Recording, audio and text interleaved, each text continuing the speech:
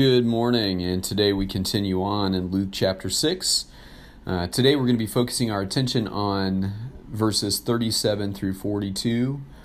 As I have said many times already in this chapter, there is so much relevant teaching here. It is a reminder that the words of Jesus, the teachings of the Scripture, have not lost ground in the 2,000 plus years since Jesus' life and ministry. In so many ways, the Bible is a book that transcends time, transcends history, in that its teachings and truths are timeless. They stand outside of time and have a supernatural relevance that applies to every person down through the ages. And so I think as I look at these words and as we'll read them here shortly, they're still so relevant today for the challenges that face us and for how to navigate our lives here as kingdom people. We are not the same as we once were if we are following Jesus, if we proclaim Him as Lord and Savior. The Bible is clear that we are not the same. We have been given a new life in Christ. 2 Corinthians 5:17 says, if you are in Christ, you are a new creation. The old is gone, the new has come. And so we celebrate the new life we have in Christ today, and we open our heart to His Word. Let's pray together. Heavenly Father, we love You today. Thank You so much for Your Word. Jesus, I pray that You would open us up in every way, that we might be receptive to what You want to say through Your Word to us today, and we give You thanks for it in advance. Send Your Spirit as teacher to bring new insight and understanding and give us courage to apply these things as we see ourselves in these teachings, and we see our proclivities to sin, and we see the beautiful way to freedom that exists when we open our hearts to You. So, Father, we give You thanks this day, and we celebrate You today, Jesus. Come and teach our hearts, we pray in Jesus' name. Amen.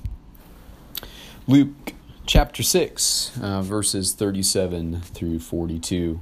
Jesus says, do not judge, and you will not be judged. Do not condemn, and you will not be condemned. Forgive, and you will be forgiven. Give, and it will be given to you. A good measure, pressed down, shaken together, and running over, will be poured into your lap. For with the measure you use, it will be measured to you. He also told them this parable. Can the blind lead the blind? Will they not both fall into a pit? The student is not above the teacher, but everyone who is fully trained will be like their teacher. Why do you look at the speck of sawdust in your brother's eye and pay no attention to the plank in your own eye? How can you say to your brother, brother, let me take the speck out of your eye, when you yourself fail to see the plank in your own eye? You hypocrite! First take the plank out of your eye, and then you will see clearly to remove the speck from your brother's eye. My goodness. A good preacher could run with these verses for the rest of time. But since you're stuck with me, we're going to try to take a look at them and unpack them today. And the Lord will come alongside and hopefully bring some insights that will be meaningful to us. There is so much here. Jesus begins by talking about a judging spirit.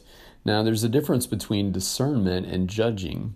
Judging emerges from a place of self, where we compare everyone to our own internal bar of importance, and we measure them up on the basis of that. That is judgmentalism. That is not discernment. And Jesus is saying, don't be a judging person. Don't be judgmental. And then you won't have to worry about people judging you. If you condemn others, then you'll be condemned. If you don't condemn others, then you will not be condemned.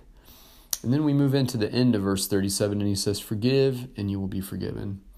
I was reflecting on forgiveness earlier today in my morning devotions, and was thinking about the challenge of forgiveness. And I came across a C.S. Lewis quote where Lewis said, we should not think that forgiveness is an easy thing. Forgiveness is work, and it is work that we often must take up every day over and over. And that's quite true. Forgiveness is not easy, but there's such great freedom and joy when we let go of our right to nurse a grudge and we embrace the glorious freedom of surrendering that right to the Lord. And when we forgive, it allows us to walk free. When we hold on to unforgiveness, we are choosing to invite the venom of bitterness and anger and unforgiveness into our lives. And it has the reverse effect. Instead of impacting the person that we are trying to harm with unforgiveness, it harms us. It brings poison into our own soul. And so forgiveness is so important. Jesus says, forgive and you will be forgiven. Give and it will be given to you. And I love this sort of statement that he makes here. A good measure, pressed down, shaken together, and running over will be poured into your lap. For with the measure you use, it will be measured to you. It's the whole do unto others factor. The golden rule that came out in the previous passage. Whatever you dish out will be coming back towards you. If you're dishing out judgment, the measure that you judge will be the measure by which you are judged. Then he gives them a teaching about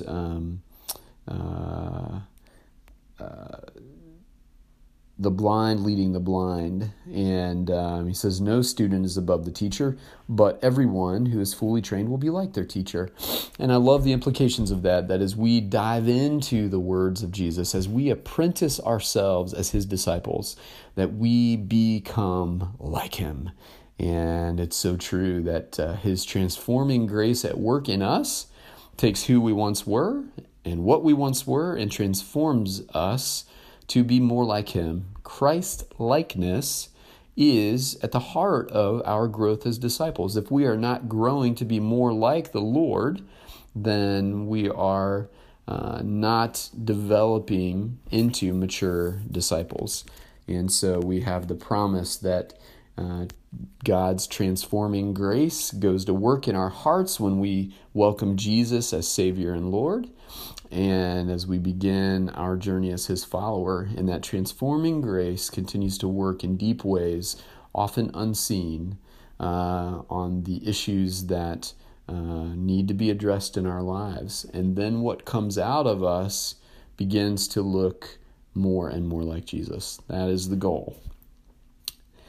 Then Jesus wraps up the passage by painting this very interesting picture of a person who is zeroing in on some small issue in another person's life while failing to see the glaring issue in their own. He calls it the speck in the plank. And how often we miss that about ourselves when we're so busy refereeing other people's lives.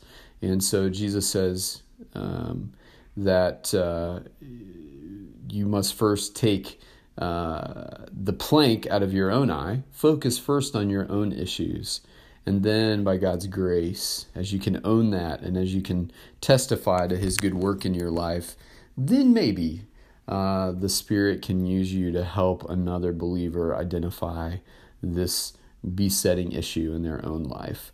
And so as long as we're turning the microscope first on ourselves and dealing with boldness and courage with the issues that are present in our lives, then we may have the ministry of helping another walk through addressing some issue in their life.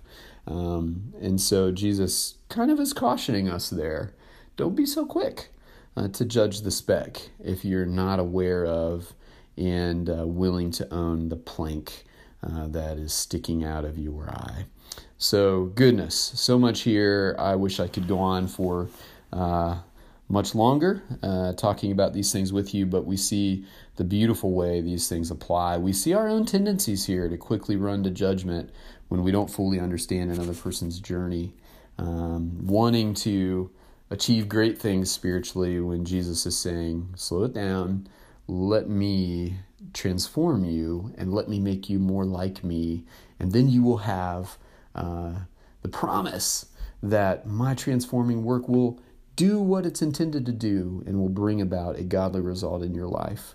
And then the reminder that we ought to forgive others and not hold on to that bitter venom of bitterness and anger and unforgiveness, but that we can soar with freedom when we surrender our right to nurse a grudge and let go of our need to punish the person who has harmed us with our unforgiveness. And really, we're just punishing ourselves. So what great stuff. God bless you. Thank you so much for tuning in today. I hope that these teachings are meaningful to you and that you'll continue to choose to journey with me as we journey together into God's marvelous and amazing word. Thanks again for tuning in. Have a great weekend, and we'll see you next week.